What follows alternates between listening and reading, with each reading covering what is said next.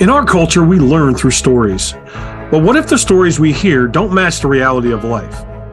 What if the stories we hear every day that tell us how to write the narrative of our lives actually lead us to a false narrative? My name is Tim Kroll, and on this podcast, you will hear real stories. The good, the bad, and the ugly. Real people sharing the hard times, the bends in the roads along life's journey.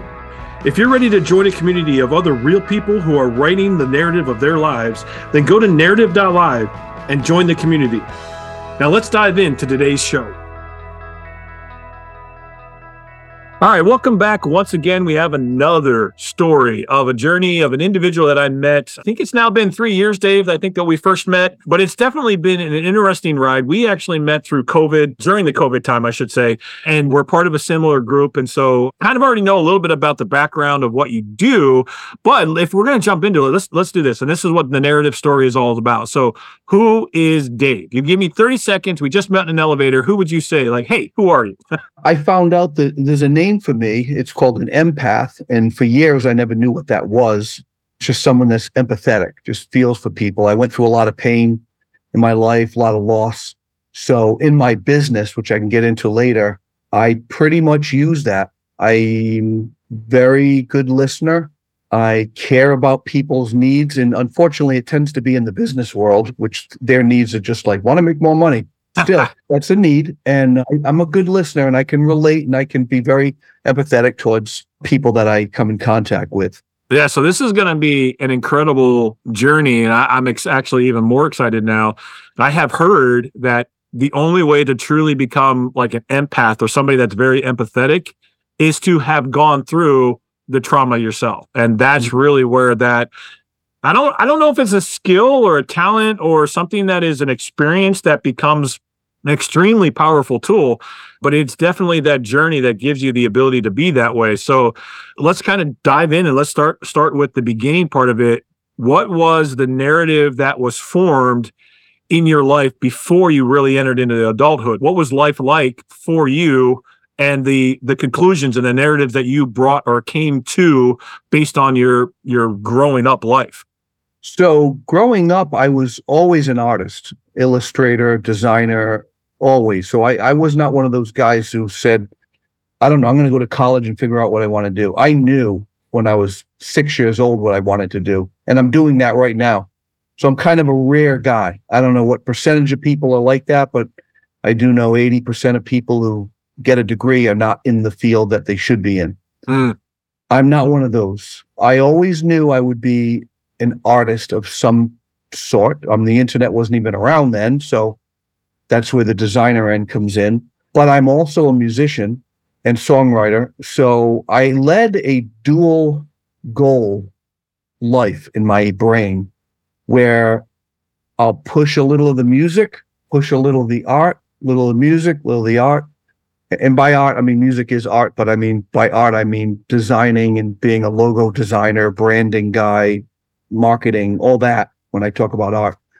So I didn't try to say, well, I'm not going to do music. This is going to be my career. I'll do the design, the art. I always went back and forth.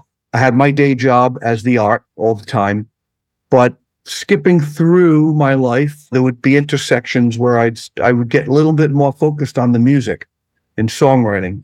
So that was where I thought I would go in life, that I would be doing two things. I would have a full-time job, either my own business or working for someone, but I assumed I probably would be working for myself. I just felt that way. I never actually verbalized it, but I thought I would be working for myself.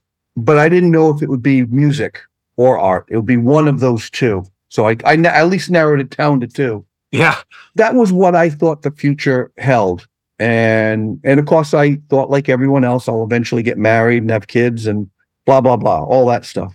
Right. But when you're looking at that, and this is where I find it super interesting, it sounds like you solidified the passion that you had very, very early in your younger age. But where did you come up with the idea that, hey, I'm going to be in my own business?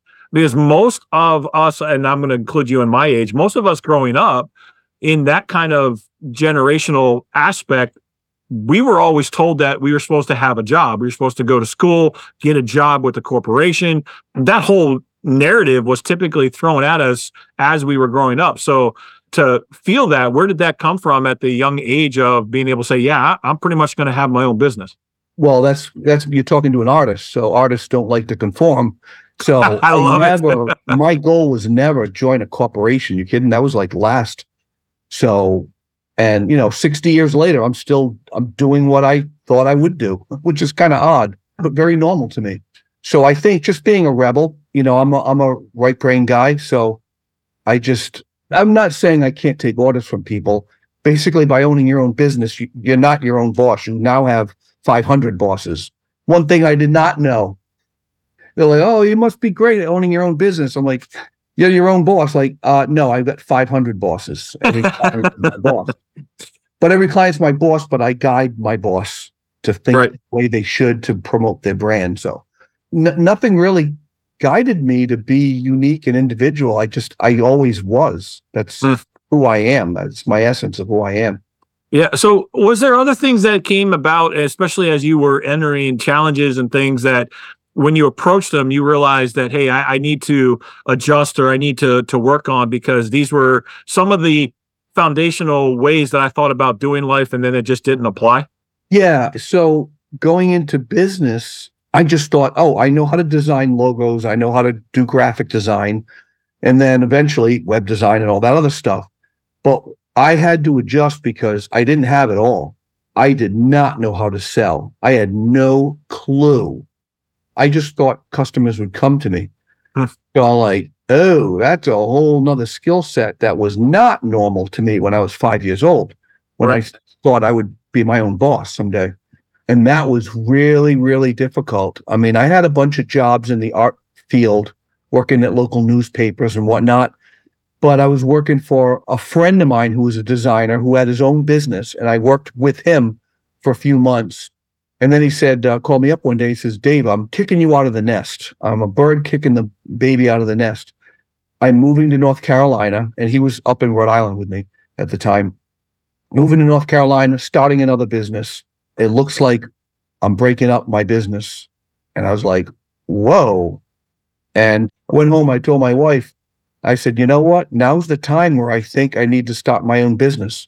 That was 21 years ago, almost 22 years ago, where I started my own business.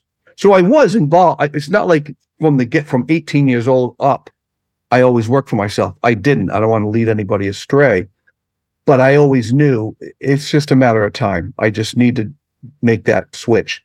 But when I made the switch, it was great. I knew I could provide the services for the customers that I had at the time. But again, I didn't know how to sell. And that was a struggle. To get people. Yeah. So, okay. So let's walk kind of through the whole process there a little bit. So you knew at an early age, this is the path that you were going to be on. And then you stepped into a couple of the different aspects of learning how to accomplish that path. So whether it was music or art or design, walk me through a little bit of the educational, and maybe it wasn't a challenge. Maybe it just all kind of came naturally to you, but I'm sure you had to kind of twist and turn a little bit to learn your craft to become more skilled at it. Yeah. So I did not go to college. My father had up here, right around the corner, literally, is our Rhode Island School of Design, which is the #1 or the #2 art school in the world, depending on who you talk to, right in Providence, Rhode Island. So that was like my goal. That was something I wanted to do. My mother kept pushing it, like, you got to go there. Someday you're going to go there. But, when you're 18, 19, you just get basic jobs. I worked at an art store. So every single job I worked in was all in the design industry. I never worked a job that was not in that. So I worked there, worked for the newspaper, like I said, and then that got bought out by another newspaper. So I was always designing ads and advertising in the newspaper world. I'm a newspaper guy by trade. Okay. So you learn, and then the computer started to come out. I had to learn Macintosh and what is an Apple, learning that. But just always sketching, just studying, I guess. I learned my trade by studying. I'd go to the museums a lot. I would look at ads in newspapers. I just pull up a magazine and look at it and wonder what's grabbing me. And I realized very early on that there's always three strong elements in an ad. It's that heading, it's the picture, and it's that closing statement. Some of the best ads were like that. No one had to teach me that. That was great. And not to be graphic, but I remember sitting on the toilet in the bathroom, bored. You go in the bathroom, and hopefully the audience can take this. And what's in front of me but the tub with a bunch of shampoo bottles.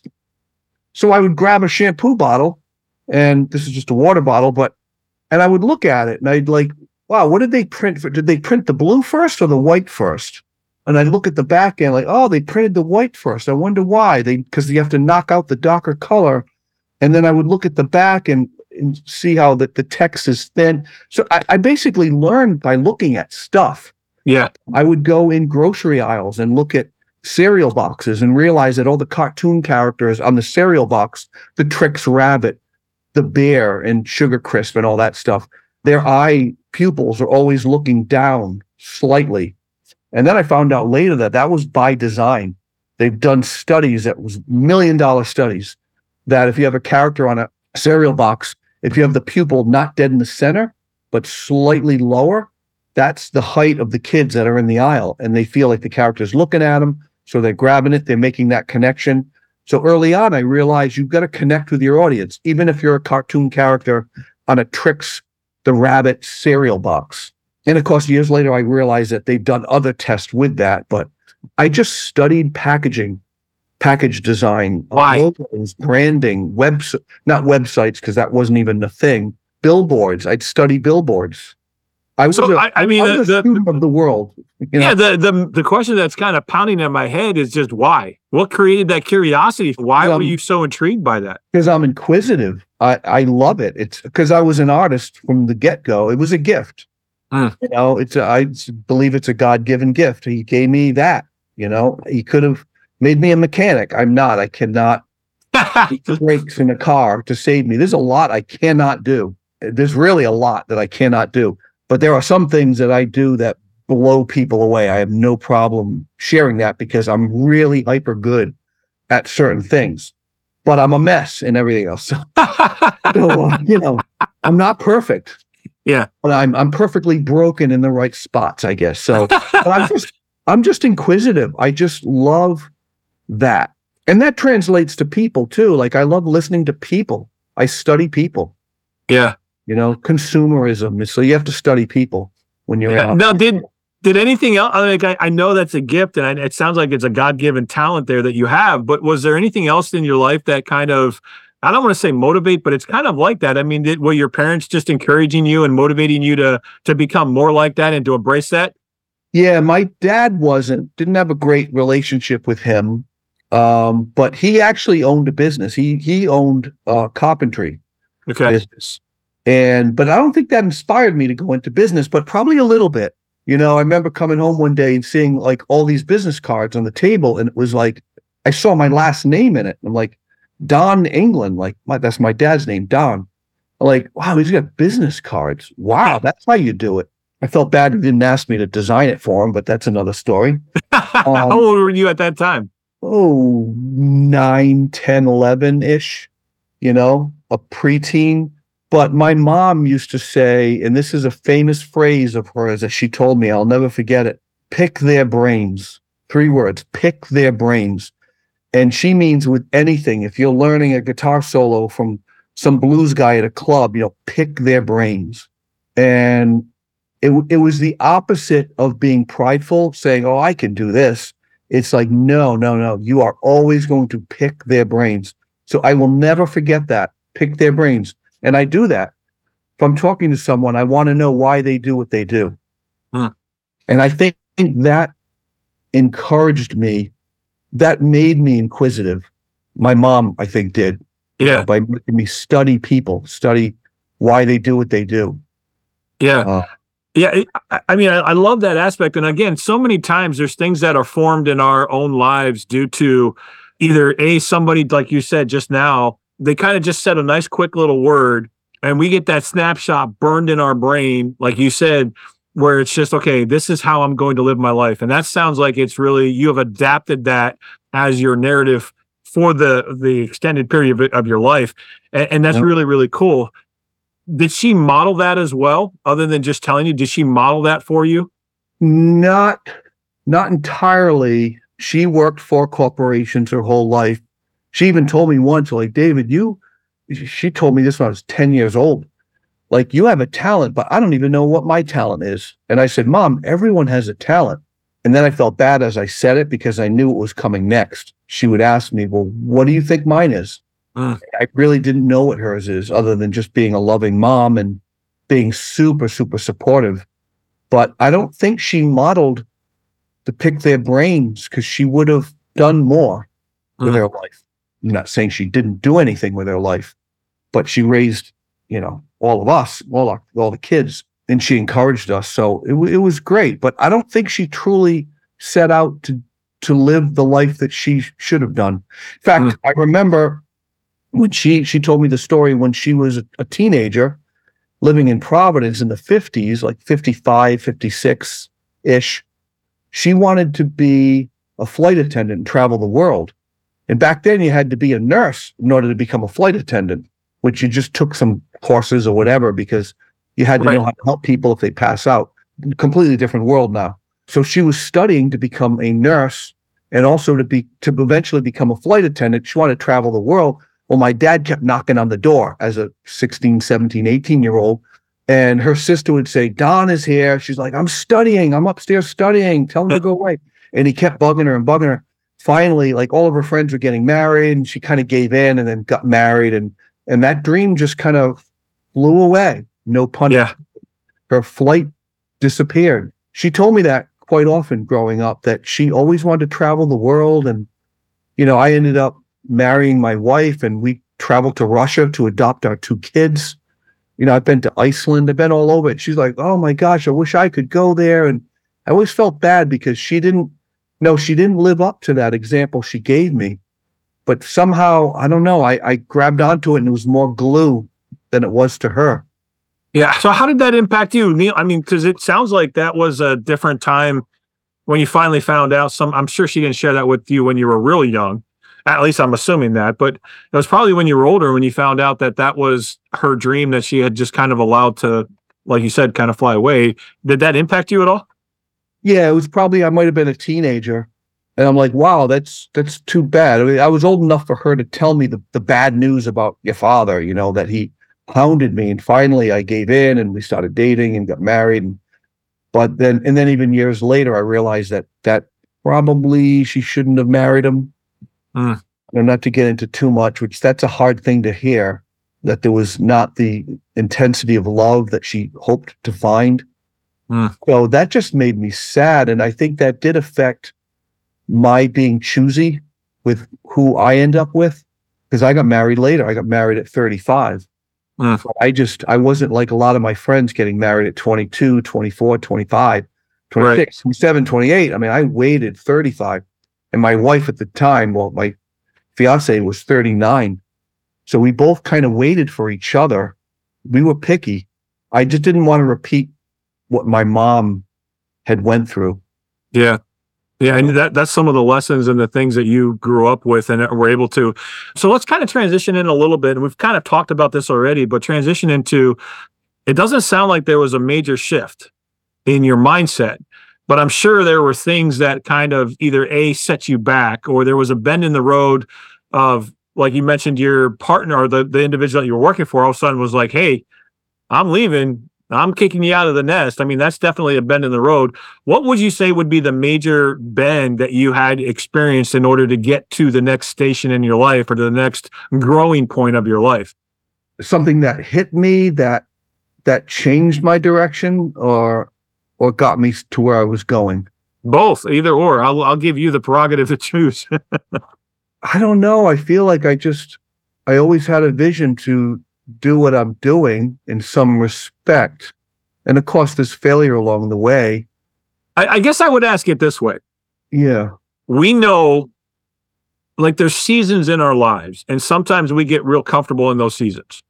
So it would have been easy for you to get comfortable in the season of your life, such as working for the individual and just creating and producing? Or it might have been easy to start your business and then think that everybody was going to just show up and buy. And like you mentioned earlier, you realized you weren't that good at sales, and you really had to learn about that because impending failure or bankruptcy or whatever else could have potentially been coming down the line. Mm-hmm. We all have those bends that either we choose to either push through, change, and adjust, or we can allow ourselves to fall back into what I would call a comfort zone where you just never ever grow beyond where you're at.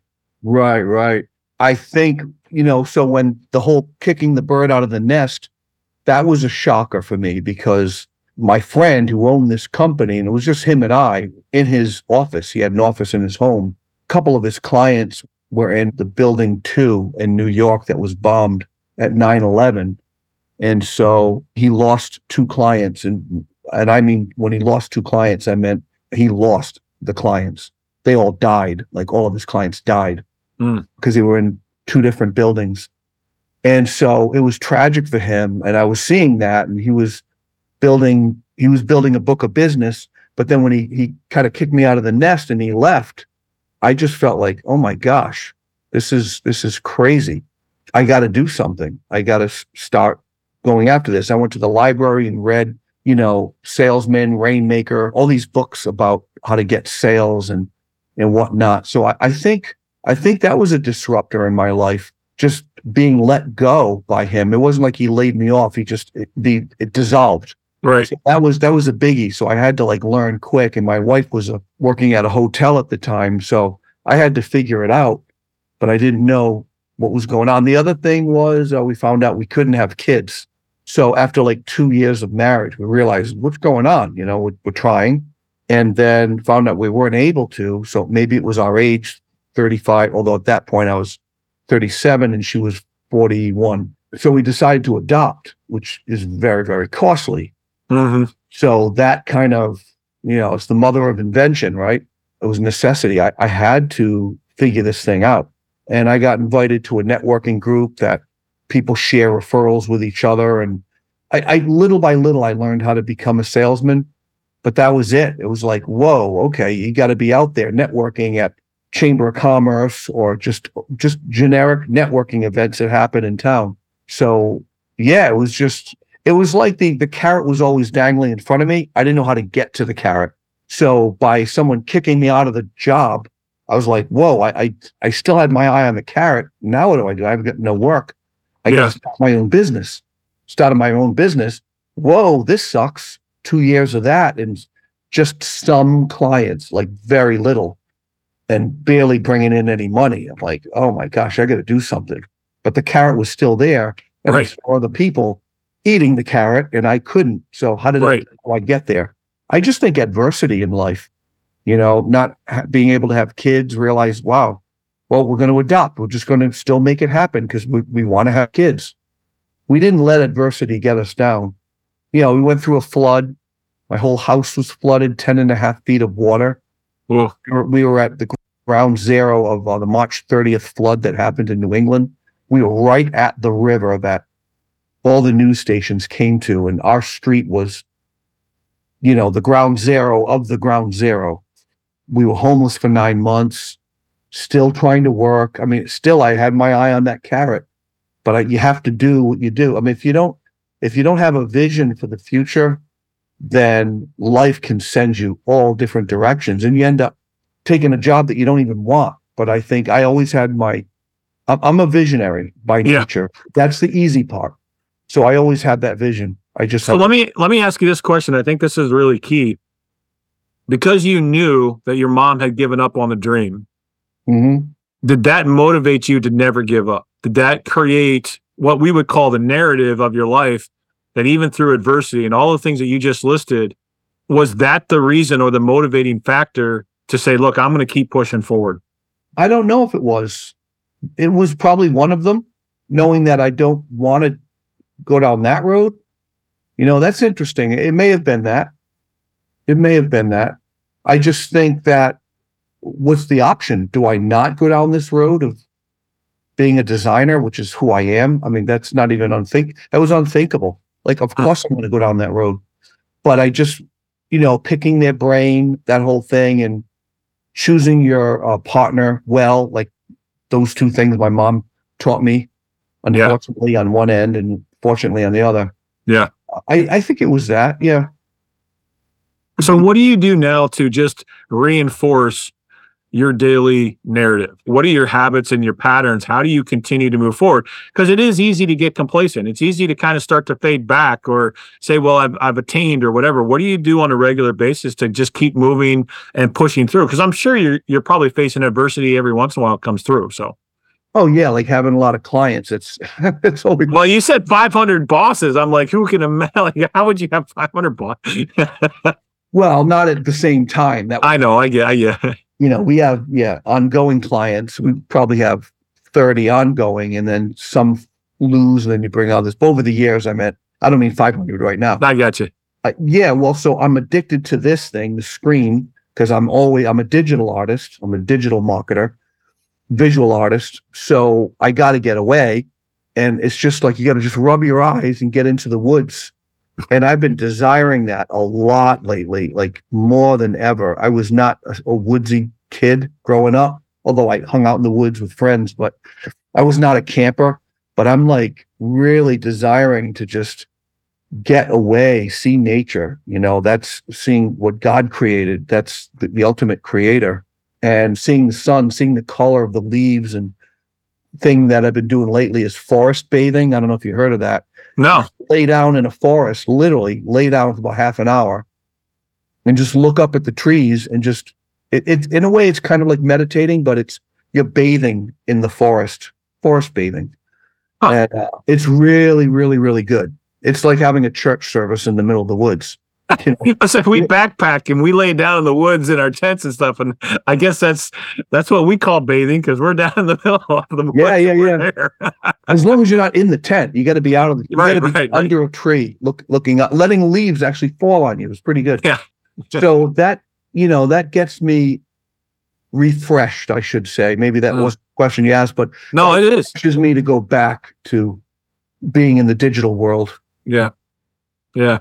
Well, I mean, we're kind of getting close to the end of the time. Is there something that you feel like, hey, we've talked about a couple of different things here, or something that you feel like, hey, I really want to share this before we go. So as we've been talking through this and the challenges that you've kind of gone through, the adversity, is there something that you would like to share just with people that are listening to say, take away this one thing? What would that one thing be? Yeah. The only thing that comes to my head is, and I heard this once, I did not come up with this, that when you see people, imagine an invisible sign over their head, like a neon sign saying, I'm going through hell. I'm going through hell. I'm going through hell. I'm going through hell. Just flashing. And I've taken that with me for years because people are going through hell. They may be smiling. They may be in a checkout line at a super Stop and Shop or grocery store or on the road. And if someone's acting mean or something, they're going through hell. No one wants to be mean. No one wakes up saying, today I'm going to be Hitler, but we're going through stuff. So I think if I want anyone to remember anything about me, it would be that. Just know that there are people that are hurting everywhere and just be patient with people. When my family me and my wife and 2 kids, when we went through that flood, we were homeless. Then we ended up moving in with my parents for a few months. We ended up moving in. We moved in with the parents for a few months, moved back to the home, got rebuilt the home. Thankfully, we had flood insurance. Then my parents were at an age where they were in their 80s and they got dementia. Both my parents and my brother Bill, who had Down syndrome, who lived with them. And I was very, very close to Bill. Bill is like, I'm who I am because of him. And they were all sick. So we ended up moving in with them, taking over the house. And one by one, they passed away. And then my sister, who was 62 years old, passed away suddenly. And she was the only one in Rhode Island with me to help me take care of them alongside my wife. So, and then my 3 cousins died. And then another cousin died, and then uncle. So I lost like 7 people in 3 or 4 years. So a lot of pain. And I think that's what's really changed me a lot over the last 10 years. So is there a takeaway? Yeah, people are going through hell, their own hell. and just be patient with people. Yeah. Yeah, I love that. How can people get in contact with you? I mean, I love your story, and I love the fact of how you listen to organizations and businesses and the people that you work with, and you can take what, and maybe I'm making a commercial for you. I don't know, but I love what you do, but I know that it's done out of a genuine heart to serve others and to be of service. And so I guess I'm recommending, if anybody wants to get in touch with you, but also at the same time, if you're listening, how can somebody get in touch with you? Well, for my phone, I could give you my phone number. You could 401-345-9036. And through my website, through our website, I have a business partner now. It's englundstudio.com, ENGLUND studio. And David@englundstudio.com is my email. Yeah, I do well with all three. You can text me, email me. I carry over my vision of wanting to help people and also being an empath in a way, just being a creative guy, I guess. I use that in everything. Someone asked me, what would you do if you retired? And I said, I don't even, that's like a bad word, that R word. I never want to retire. What would I do? I would still do what I do. So I would wake up on day one of my retirement and I would help a business or start a business, and I would help them brand themselves and do, help them with their social media for free. I mean, that's what I would do. Why would I? Yeah. But why retire? Just keep doing what I do. Well, it's inspiring, totally inspiring. So, oh man, I got to say thank you again. I appreciate you sharing part of your story. I know there's a lot of other things we could have covered, but I think what you shared has been truly beneficial. And especially knowing that there's been many people that have gone through challenges, they've gone through trauma, they've gone through losses, but yours is a message of hope and to keep pushing forward. And I truly thank you for helping to inspire others. Again, thank you. Thank you so much. For those that are listening, if you're listening to the podcast and you want to actually see who we are, check us out on the YouTube channels. You can find us there. Subscribe there. If you're watching us on YouTube, you can find an edited version that's all cleaned up and we don't have all of these mistakes on the podcast. I mean, we love each other. So, and then the last thing, and I always say this, those that are crafting your narrative, we want to hear from you. Our hearts are of the manner that if something's inspired you, something that's allowed you to be able to change things, we really, truly want to hear from you. Dave, I know, is the same way, and that's why he's on here, because as an empath, you can totally hear in his voice that he really wants to hear from you. So again, thanks, Dave. Appreciate you. Until next time, keep writing and crafting your narrative. Thank you. Thanks for listening to today's show. But before you go, let me ask you a question. How would you like to be the author of your story? Take the next step now at www.narrative.live and enter your details to connect with a community of others just like you that are tired of living under the false narrative. Finding your true story and writing your narrative, it will give you clarity, freedom of your day, and it just might change your life forever.